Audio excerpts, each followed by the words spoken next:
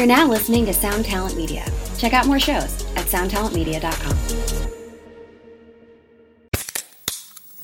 Hey, what's up, everyone? I'm Matt Migaki, the vocalist of Cryptopsy and the host of the Vox and Hops Metal Podcast, where I sit down with fellow metal musicians. We talk all about their lives and music while sharing killer craft beers. If you've ever wanted to sneak backstage and share a beer with one of your favorite musicians, well, Vox and Hops is the podcast for you. This week on the podcast, I had an amazing conversation with Morgan Lander and S.J. Jones about Kitty Pig. There is this episode and over 450 other ones to help you enjoy life, metal, and craft beer. So what are you waiting for? It's time to become a Vox and Hops head. Cheers! Hey, welcome to a fresh new episode of Fly on the Call, candid conversations on music. Today I'm talking with Grey Matter, the Michigan emotional ska-core band that just put out a brand new album called Climbing Out. There was a lot to cover, from the state of ska, to the way they approach their unique sound, to the lyrics which shed a light on some harsh realities of the world, while at the same time uplifting the listener by giving them ways to make a difference. Grey Matter's music is sure to get you off your ass and on your feet in more ways than one, so let's get to it.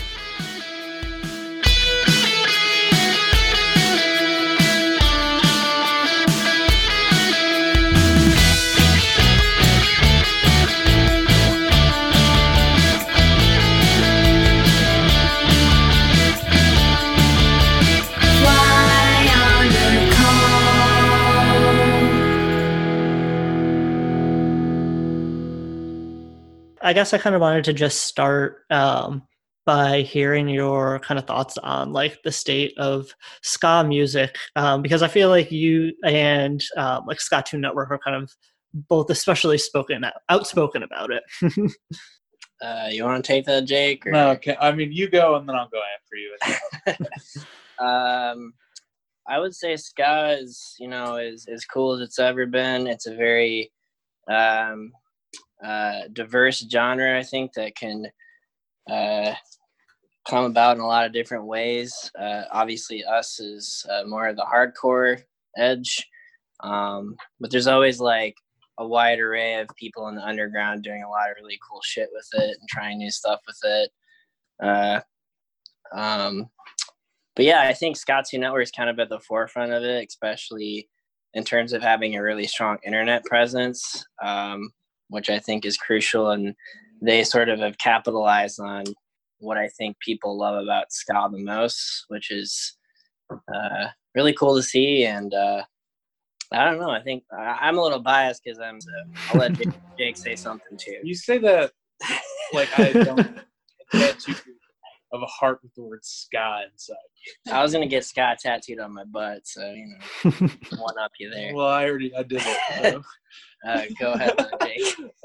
Ska right now, it's like interesting, as it always is. It's cool to be a band that does it. It's always interesting to see other bands do it too, because I feel like a lot of bands don't do it the same way. And in that, like, you can just add upstrokes to any kind of music, and that kind of makes it ska adjacent. Yeah.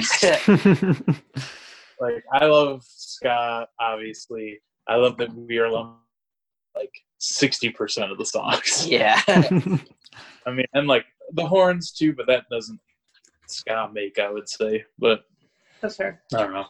Just love it a lot. I'm really happy that Jeremy is also around doing Ska Tune Network and pushing people to listen to new bands, because it's been great for us and other bands, I'm sure. Yeah, I mean, that kind of makes a lot of sense. Like, it being kind of like more in the forefront, bringing in like new stuff. And you kind of said, like, adding an upstroke makes something sound like ska, but I feel like, and you also mentioned like horns not necessarily making things ska, and I feel like you guys use horns in like kind of an interesting way, where they're kind of more almost like melancholic than the typical like upbeat. And could you talk a little about that and kind of like bringing that element in and changing it around versus what like people would typically expect? Other people can answer this better than I can, but I think our approach is just like, we all kind of like to break the mold, and we don't want to be the cliche, bunch of guys in fedoras with checkered sunglasses and sideburns. And God, I wish that were me. I think part of that, and maybe Nick, our drummer, writes a lot of the music, can speak to this better, but like, we're all people who also love hardcore music, and we live in the Midwest, which is kind of dreary and melancholic as it is most of the year. So I think that kind of reflects that, as well as we are all pretty open about like depression and anxiety stuff. So I think that shows through in the music, but I'll let Nick or someone else talk real quick. We also used to be a Scrams band. That's all. Used to be. Yeah. I mean, yeah. Used to be. I don't know. So a lot of the horn parts are written by our saxophone player, one of our saxophone players, Dominic Bieringa, who has multiple degrees in saxophone and is very involved in the jazz scene and the funk scene. So a lot of the parts are, I would say, pretty informed by that more so than, I guess, more traditional ska or third wave stuff. Mm-hmm. And I write some of it as well, and Pip has written some of it, and we've all kind of collaborated on a lot of it. But we kind of just write what we think sounds good and don't necessarily try to fit any sort of mold. Yeah, I mean, that makes sense. And I feel like the last track on the album, 1996, is kind of your like last ditch effort, like throw in the towel, like here's what we would be doing if we were just a ska band sound. Like, can you tell me a little bit about the process of putting that one together? So that song is called 96 because it was like a joke in the demo about how that would be like the radio hit in 1996. I don't know who wrote that. Who wrote that song? I wrote that song. Yeah, that song is cool. I think it's funny because we always wanted to be a band with more ska influences, but for a lot of our history ended up being like a hardcore scramsy kind of band. And so, I don't know.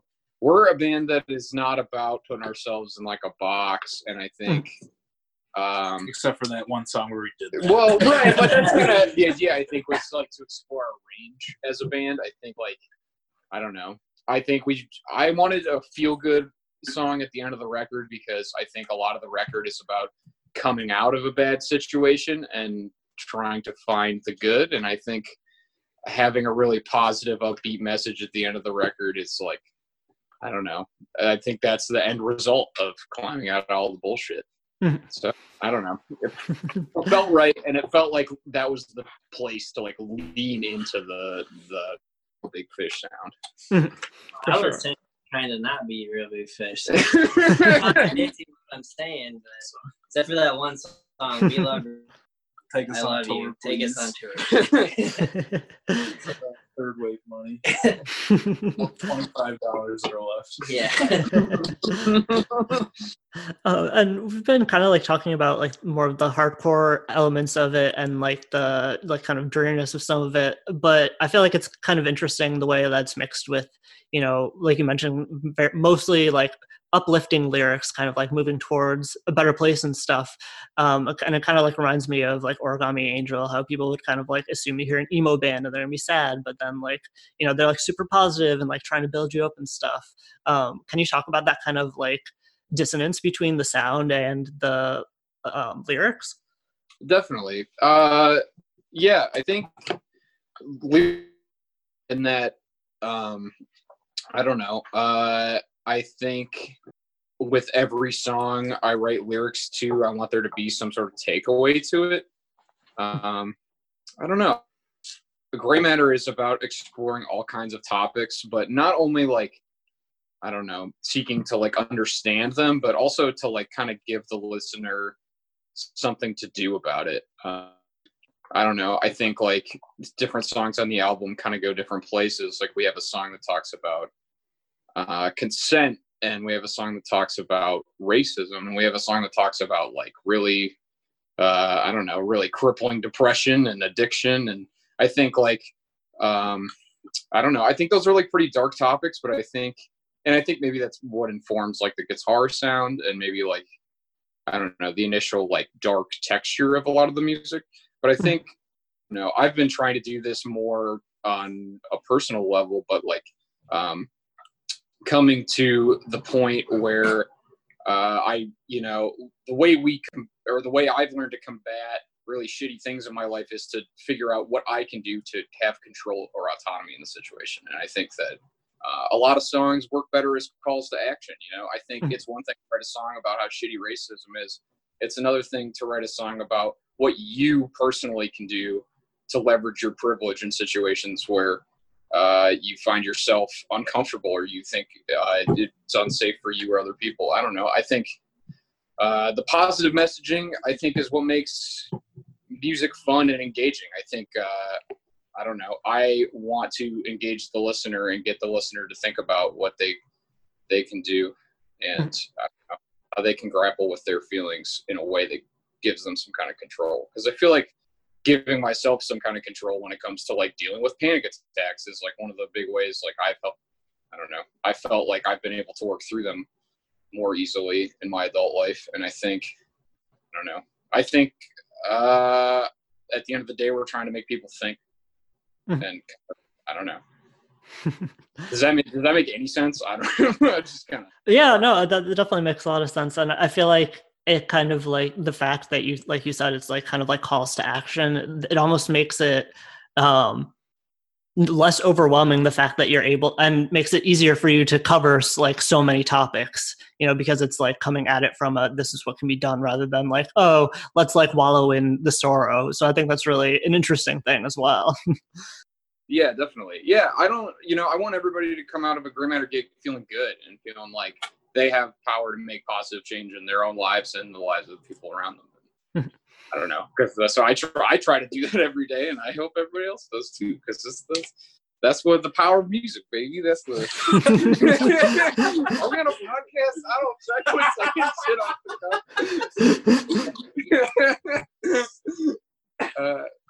yeah. But yeah, I'm curious, kind of like talking about all, you know, we've talked about like the different parts in each of the songs, as well as, you know, all the different like subject matter that comes in. I'm curious, like, what kind of band are you as, like, while you write? Are you kind of like, you know, where it's you jam together, or like someone comes in with a few interesting ideas, or one of you writes the majority of the songs? That's pretty interesting. That's a good question. I think we're pretty collaborative. Does somebody else want to field that? You want to field that? Well, I think that it definitely has in the past been the second one where like somebody will come in with an idea and we'll work on it together. Like it's usually you or Mac will come in with like a riff or even like most of the song. We'll like figure the rest of it out together. Yeah, I think like we have always written. I've never been able to just like write a whole song about a topic and just like be like, here's what the song's gonna be, and then design the whole song around that. That's never been like my strong suit. And yeah, I feel like lyrics are always like last right before we record. Yeah, definitely. But I think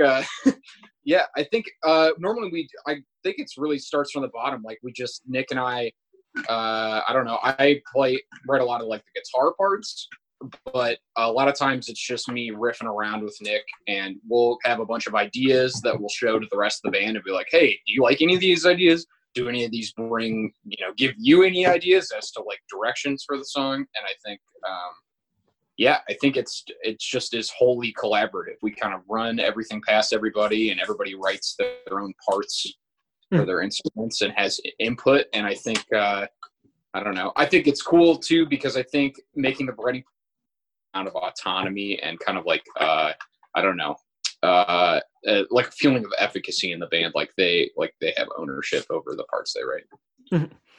We also haven't written anything with the current lineup really, and I'm really excited to see how it's awesome. How long has the current lineup been together? Webfest. Yeah, May of 2019. Yeah. Most of this record was written between mid 2017 and mid 2018, and then a lot of the revision went on kind of from the middle of 2018 to when we went in the studio. Do I have those years wrong? Was it 2016 to 17? I don't know. Who cares? It feels like it's been so long.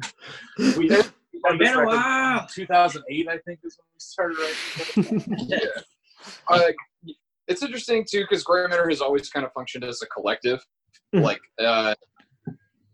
have been in the band for as long as it's existed, but I don't know. We've always been really open to like collaborating with people, and like that's how we ended up with a horn section. So like, I don't know. The current lineup hasn't written any songs together, but like the current lineup is still changing. Like we are in the process of having somebody else play guitar for us, and I don't know. I think the fun part about Gray Matter is that there is like no, I don't know, the consistency. There isn't. I don't know. It's a collective. It's a collective. Variety is the spice of life. None of our songs sound the same for a reason. It's because different people write them. It's like when your parents leave you home alone for the first time when you're like 13. And you have all your girlfriends over. Yeah. Everybody's saying the F word. Crazy. Everybody's always saying the F word. Yeah. You're not saying the F word. And I mean, kind of like speaking of that, like the collective feel of the band, I'm curious what are kind of like how did the musical paths that you guys took to get to the band, how do those like compare and differ? So, gosh, that's a good question. Nick, Mac, and I, who are like the three original members that are still in the band, all grew up in Livingston County at the same time. I guess Mac is a couple years older than Nick and I, but Nick and I are the same age and met going to shows there and really liked Mac's band from high school. And that's how we know Mac. I don't think they know where Livingston County is. It's legendary. It's where Bloodfest is. Michigan? I don't think it's a Michigan thing. I don't know. That's fair. Southeast Michigan. Is it? I don't know. I think we all have different relationships to local scenes, and we all have different relationships to music education too. Like, I don't know. Like, I have a bunch of music education involving voice, but like none involving guitar. And like Nick has a bachelor's degree in percussion performance, so like I started playing bass to be in this band. And then I don't even know, Elliot. What is your? I've been honking saxophone for a decade, but I started violin when I was 8, so 17 years now. Kenny's a Christian ska core legend. Yeah, I was born and immediately came out of the womb and joined a Billy and Ernie's, and I've been famous since. No, actually, I played hockey, and I told my dad to kiss my ass, and I picked up the trombone and joined marching band my senior year of high school, and been honking ever since. So. Nice. And as far as like the genre blending that goes on within the band, where does all that come in from? We just like a lot of shit. It's I think the thing is that everyone in Gray Matter is very different. I don't know. We all listen to like our own weed joy sometimes. So like I don't think, and I think it's fucking. There are so many genre bands in this world. It is. I don't know. It is. I've never wanted to make music that sounded exactly like a different band. I've always wanted to be like, I want to sound like this part of this song from this band. And then we go to write it. And then when we go to write it, we write it differently than they do. And then we put a we put a horn section over it, and suddenly it feels a lot different. And I think, I don't know. I think just being open-minded is a big thing too. Like, I think we're all really good listeners and try to understand each other's ideas in ways. And yeah, I think we take a lot of bass ideas from artists we like and then interpret them in our own way. So like, imagine a Venn diagram with 6 circles, and then that really tiny section in the middle where they all over together from a little bit of everyone else. Yeah, I would say totally. Also, the middle part would say ska. Jake and I are the ska aficionados of the band. Ska aficionados. Yeah, we really everyone else hates ska. They just put up. I'm just kidding. I was joking. I'm actually curious. Like, do you find that you make more fans through ska or through hardcore? We actually have a lot of fans through playing emo shows.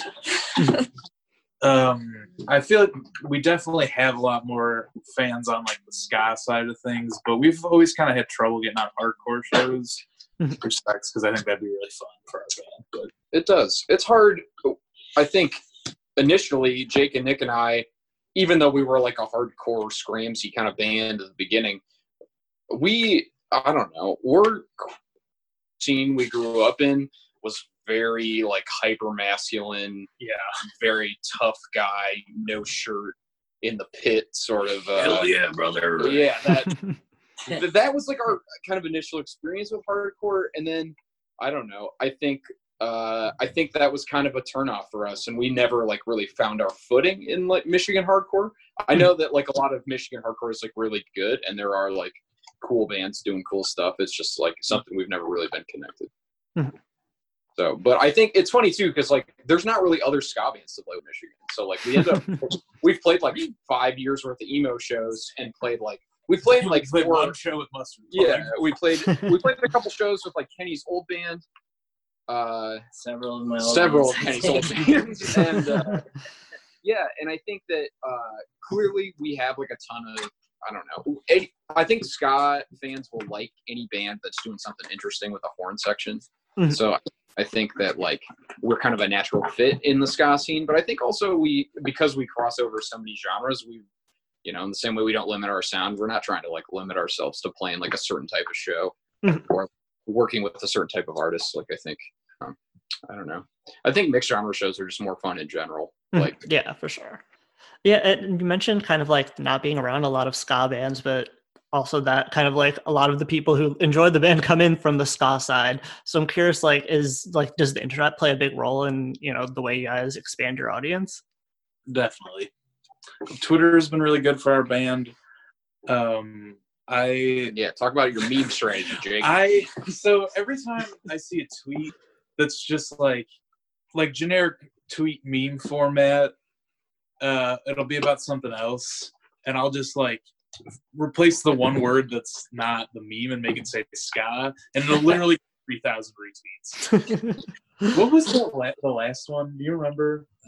Was it the "with this knife I will defend"? Oh ska? yeah, it's the copy pasta of the sword or the knife or whatever. And it literally just, I changed it from something else, and it said, "With this blade I will defend the honor of ska," or something, and it literally got like 3,000 tweets. Oh my god. So, our marketing strategy is just let Scotsy Network do all Yeah. the work. Jimmy puts us on a playlist and we get 500 streams in a day. It's so sick. We're banking off of that and my previous ska core fame from 10 years ago. I feel like we should throw out a quick thank you to Jeremy for all the support. And definitely. Both of the labels that we're working with for this release have been doing a lot of good. I don't know if Kenny, maybe you want to speak to that more. Yeah, so I've been involved with ska since I was like 13, and I booked a lot of shows for a lot of touring bands, and I got to know Mike from Kill Lincoln, who's a really great band, and he runs Bad Time Records. So him and I sort of teamed up and had this vision to make Gray Matter, at least like have a pretty strong internet presence. I think we've been doing good at that, and Jeremy's been helping us a lot. And Joe Scala, who I've known since I was like 15, he plays in The Best of the Worst and Thirsty Guys and like 10 trillion other great bands. He runs this label called Choke Artist and has always been incredibly supportive of everything I've done artistically since I was a teenager. So props to them. Without them and my ska past and wanting to be ska famous, I don't think we'd be where we are today. True. Awesome. Yeah. And I also wanted to, we kind of you mentioned like the overarching, like kind of positive vibes of the album. And I definitely wanted to hit on, the title track, Climbing Out, kind of like being about taking those steps to, kind of like take responsibility for like your situation in some ways and stuff like that. Like, can you talk a little bit about that one? Yeah, Climbing Out. The lyrics to that song are pretty interesting. I wrote them in a way I don't normally write lyrics. I don't know. I wrote that song kind of the way I did because I think depression is like a cycle, and I think it's a cycle that repeats itself in my life, and we'll probably just do that forever because, like, I don't know, there's not really like a cure for mental illness. You just kind of like cope with it. And And I think I don't know. It always feels like depression starts like real slow. Like it doesn't, you just are like, well, I'm just gonna stay home today, and then you end up not getting anything done. You're like, shit, and then you just feel bad about it, and then I don't know. I wanted to write a song where the lyrics were kind of, I don't know. It just like I repeated the lyrics a bunch of times because happens with more and more intensity, and I don't know. In the same way that the album is about giving yourself autonomy in situations where you feel like you have no control, you really do have no control in some situations. And sometimes, I don't know, sometimes life is about surviving those situations, even when you don't have control. And I don't know, I feel like, I think Climbing Out is a song that makes me feel better because I don't know. I feel it helps me think about that at the end of the day. I don't know. When stress and anxiety and that stuff reaches like an inflection point, kind of like it does at like the climax of that song. I don't know. It's going to be intense for a minute, but you're like, I don't know. At least in my experience, I like run to my friends when I'm not feeling good, and I think. I don't know. I've got lost in my own sauce again, I think. Yeah, I don't know. Climbing Out is weird. It's a different song, and it's a song, there's no guitar on it on the record, which is a first for Grey Matter. And I don't know. I think I wanted to write a song about digging a hole and not use the word hole anywhere in the song. And I did it. So, I don't know. Because in the same way, I guess the other thing I would say is that, like, I like digging a hole as a metaphor for mental illness because in some ways it does feel like you dig your own hole. You know what I mean? I don't know. I feel like I certainly, exhibit some self-destructive behavior that I know everybody, I think, does this to an extent, but like, I feel like I dig my own hole sometimes, and it's okay. I think Climbing Out is a song about how it's okay to fucking, we all, that is a song that we originally didn't think was going to be on the record. It was kind of weird and off kilter, and like I said, it just doesn't have any guitar. Like Nick wrote the bass riff that became the foundation for the song, and I don't know. I think as we kind of like, I wrote those lyrics for it pretty early on, and we kind of fleshed it out with the horns. And I don't know. I think it's a song people really connected with. I've shown we were playing that song live even like 6 or 9 months ago, and people were like really connecting with the lyrics. And I don't know. I think that was, I don't know, seeing people react to it so strongly, I think was a really big motivator for us to, like, I don't know, try to make it maybe the bigger focal point of the album. Mm-hmm. Yeah, that's really interesting and cool that it had that like flip and ended up being, like you said, like the focal point of the album. And I mean, we had mentioned earlier about kind of the album being kind of like a rallying cry for a lot of these issues. And I feel like the intro clip and Sleep is kind of like, a very obvious kind of like thesis statement of that. And I love like the callback to it later in the album as well. Can you tell me about like how you found that clip and how you kind of like decided to work it in? Sure. Yeah. I just found that clip because we wanted there to be some kind of sample over the beginning of the album. And I don't know. I really like the band The Chariot, and The Chariot has a song on their last album where they use this really extended Charlie Chaplin sample from the movie The Dictator, right? The Great Dictator. Yeah. And and that really struck me as like, I don't know, I listened to that song the first time and was like, wow, you really can like build an entire song to a climax around a sample. And I just thought that was really interesting. And so I spent like a long time kind of like scouring the internet for something that like was useful or interesting and kind of spoke to like maybe like the urgency that the album has. And I I think I don't know. It's a clip from a movie that I haven't even seen, which is kind of funny. It's a clip from a movie called Network, and it's that Facebook movie. Right? Yes, it's that Facebook. It's not that Facebook movie. But yeah, I don't know. I liked that clip a lot because the dude just comes out swinging, and I really it's the clip is. To give a little bit of context, the clip is from the climax of the movie where he is a news anchor on a major cable news network, and he's like having a breakdown. He's like just realized that the world is complete shit. He has just realized that like a lot of things around him are like not good, and he's having a bad he's really having a bad time, and he just doesn't understand why no one else around him sees what he sees. And I felt like that really rung true with kind of how I felt about the album. You know, I feel like a lot of stuff, I don't know, a lot of social issues people talk about in the DIY scene are just like totally invisible to spaces outside of that. And I think, I don't know, I really like that he's pissed. Like, a lot of Gray Matter vocals are like, I sound mad because I am. Even if I'm trying to give like a positive message, it's like, I don't know. I just wake up and listen to the news every day and get so fucking pissed at like how shitty things are, and I want to make it. I don't know. I feel like channeling that anger into something productive is like really important, and it's really essential to like, you know, for our own well-being and also the well-being of people around us. And that clip really was like oh, we are doing it. We are waking the fuck up. Like, I don't know.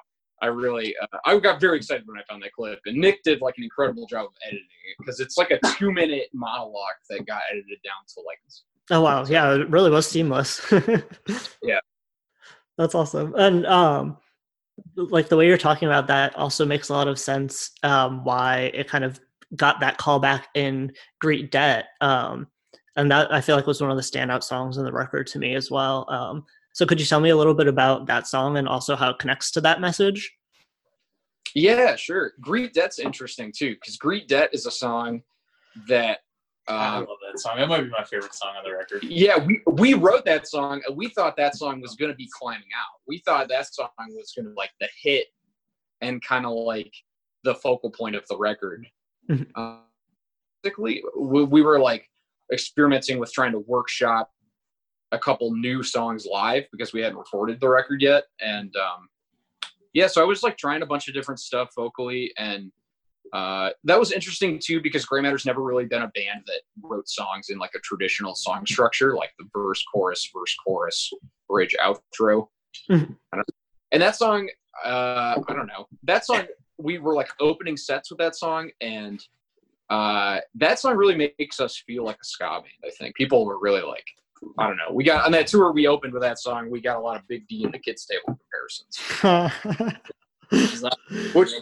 which is cool. Yeah, that's like definitely a opening. But yeah, I don't know. A Greet Debt is a cool song. I think. Yeah, I think it's another example of us trying something different. I think like I don't know that I could speak to the themes lyrically, just in. A lot of people I know who are my age are having a really bad time. It's not the America we were promised on TV in the early 2000s. You know, I'm not covered in Nickelodeon slime and skateboarding. It's like that's on you, though. Yeah, that's true. Yeah, fake fucking Nickelodeon. Their fake promises. No, I don't know. Yeah, it's. I think that song is about being frustrated about my lot in life and how like I don't know. I think a lot of people feel like they have not quote unquote reached their potential, whatever that means to them. And I think Greet. You know, I think Greet Debt is a great song title because it really is like that song is about kind of coming to that realization and understanding. I think that's, you know, that song does make sense in the context of the album because that song starts very negatively and it's like, here's all the things we don't like, and then at the end of the song is like, here's all the things I do like. Here's saxophone solos. Right, it's like saxophone solos. It also maybe has the callback to the intro because it was really the first song on the record after Sleep. Yeah, that's right. Part of it. Yeah. But Nice. And in there you mentioned kind of like that gray matter doesn't always have like the typical, or doesn't usually have the typical song structure. Like I've noticed that, as well as like the really interesting like transitions, where that makes some of the songs almost sound like little vignettes or something. Can you talk about that and like how that, like those parts of the songs come together for you? Sure. Yeah. I don't know. Can you speak to that, Nick? Sure. I feel like a lot of that was influenced by us kind of getting started in the Livingston County hardcore scene. So when we were first writing, like our first EP was 6 songs and like 7 or 8 minutes, probably. I don't know. Does that sound right? Yeah, something like maybe, that. Maybe even less time. Yep. So I don't know. I think coming out of like the world of hardcore, form is always up in the air, and you can kind of just go wherever it feels and not have to feel like you're following some sort of predetermined structure or anything like that. It's interesting. We've been talking. I would describe a lot of our earlier music too as kind of riff salad. Is a term I like to throw around. It's like songwriting where you take a bunch of different ideas and just kind of like throw them at the wall, and it doesn't really matter if they stick or not. They're just, I don't know. Riff. I think a lot of our early stuff is like a lot of interesting different kinds of sounds, but there's not a lot of continuity or like congruency. And I think I don't know, I think the vignette structure is a little better for us, because I think we're starting to understand that like we should have some like aesthetic and maybe like mood continuity points between exactly the same. It just has to have the same kind of tone. And I think I don't know. I think maybe I'm glad. I really take vignette as a compliment, because I think it's like really hard to write in that style. And I don't know. I'm glad. I was, I think a big worry with the album was like writing it all in once and then having to come to grips with like, maybe this album doesn't, maybe it sounds like half the songs are written by a different band or something, or like, I don't know. Or alternatively, like, oh shit, 6 of these songs are basically the same song. Yeah, which was also a worry. So I don't know. I think a lot of the songs were maybe a little bit more disjunct in the early stages, and as we were kind of putting them together and shaping the record and thinking about album order and things like that, before we went into the studio, there's some spots where we kind of tied together the songs by like layering in like melodic ideas from songs previously in the record on songs later in the record. Like you had mentioned the reference at the end of Great Debt. So that's one. There's the melody from Sleep. The trumpet melody is in Mas Fuerte Part 2, the hardcore song that Pancho Villaskull features on, just like layered in on a Fender Rhodes, like in the background, almost inaudible. And there are kind of little things like that throughout the record that like you might not even notice, or you might notice, that I guess we had hoped would like help kind of tie the record together. Is that the Easter eggs? Is that what an Easter egg is? No, the Easter egg on the record is the bass line from Long View. It is? Yeah. Yeah. All the Bills listening, please don't sue us. I'm just here to make jokes. I'm sorry. And then I also, I feel like, going back to the idea of, this record being a call to action, I feel like the two like songs you've put out so far, Not My Friend and Dang Love Yourself, are kind of like very much fit into that, and also kind of showcase, different sides of the band in a way, sonically. Can you tell me about like those two and kind of like how they fit together as a pair? Sure. Yeah. I don't know. I think they're both good songs because they're both, like you said, kind of calls to action.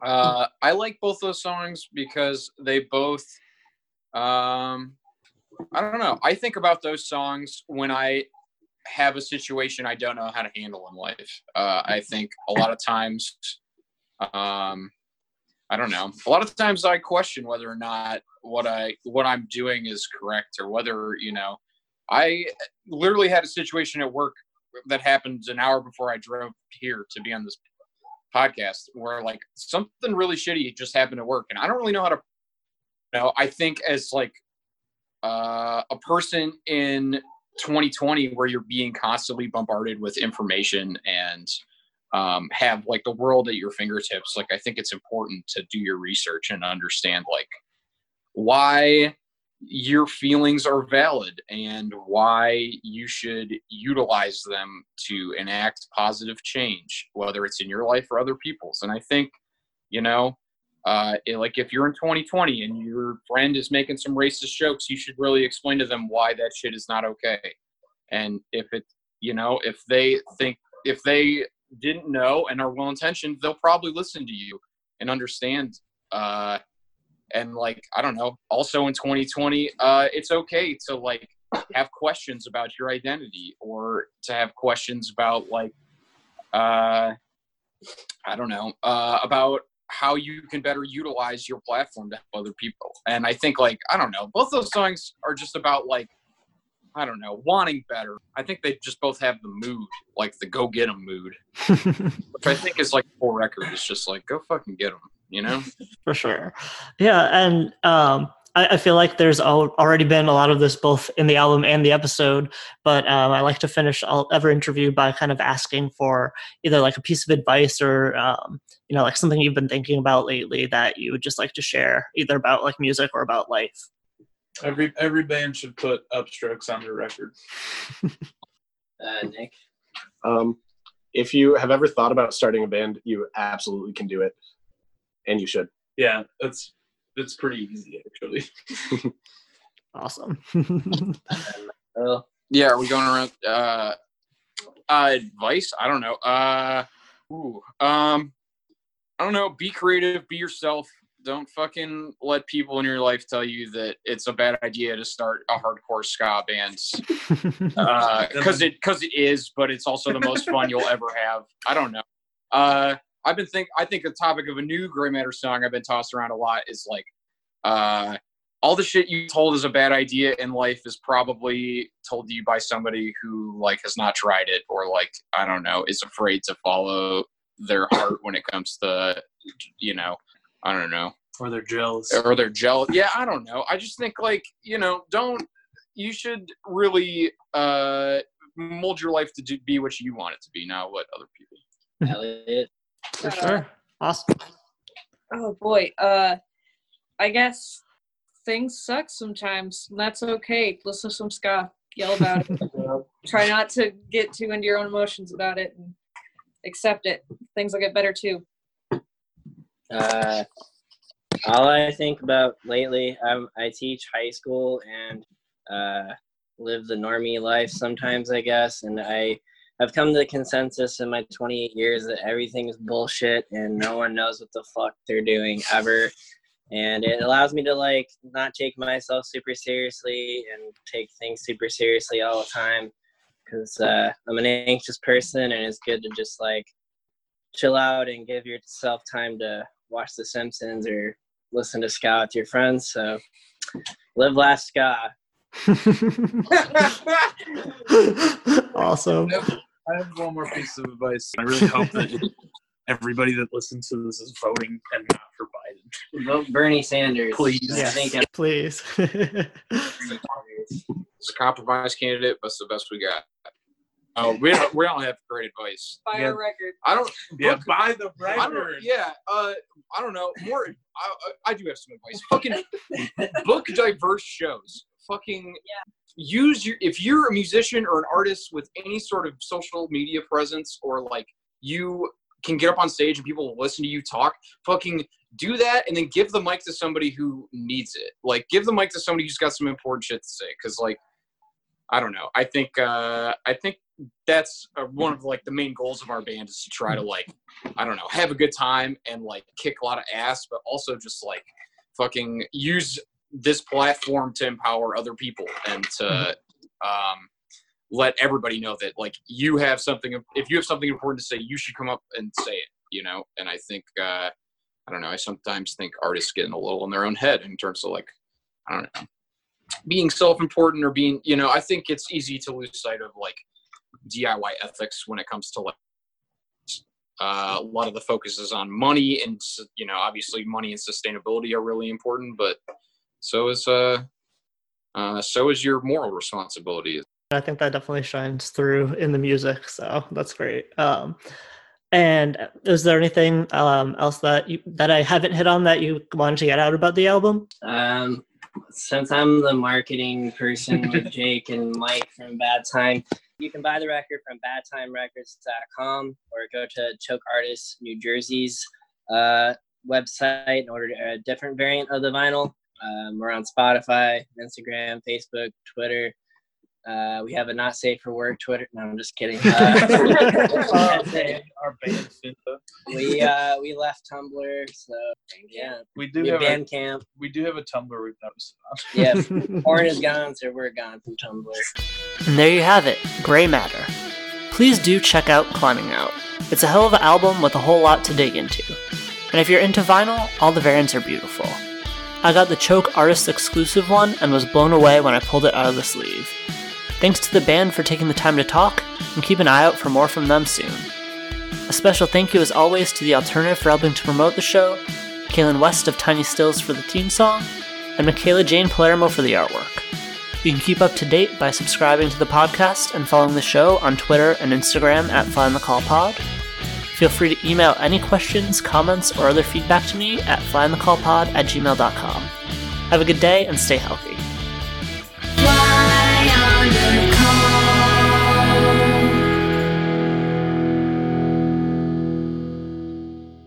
Hi, I'm Daniela Clark. I'm Barbara Ann Wild. And we are the Honest AF Show. Our podcast is real, honest conversation with our celebrity friends and pros. Covering our anything but average rock and roll lifestyles. All while tackling the hell that is aging and the battle of beauty. Oh yeah, nothing is off the table. The Honest AF Show is available wherever you get your podcasts.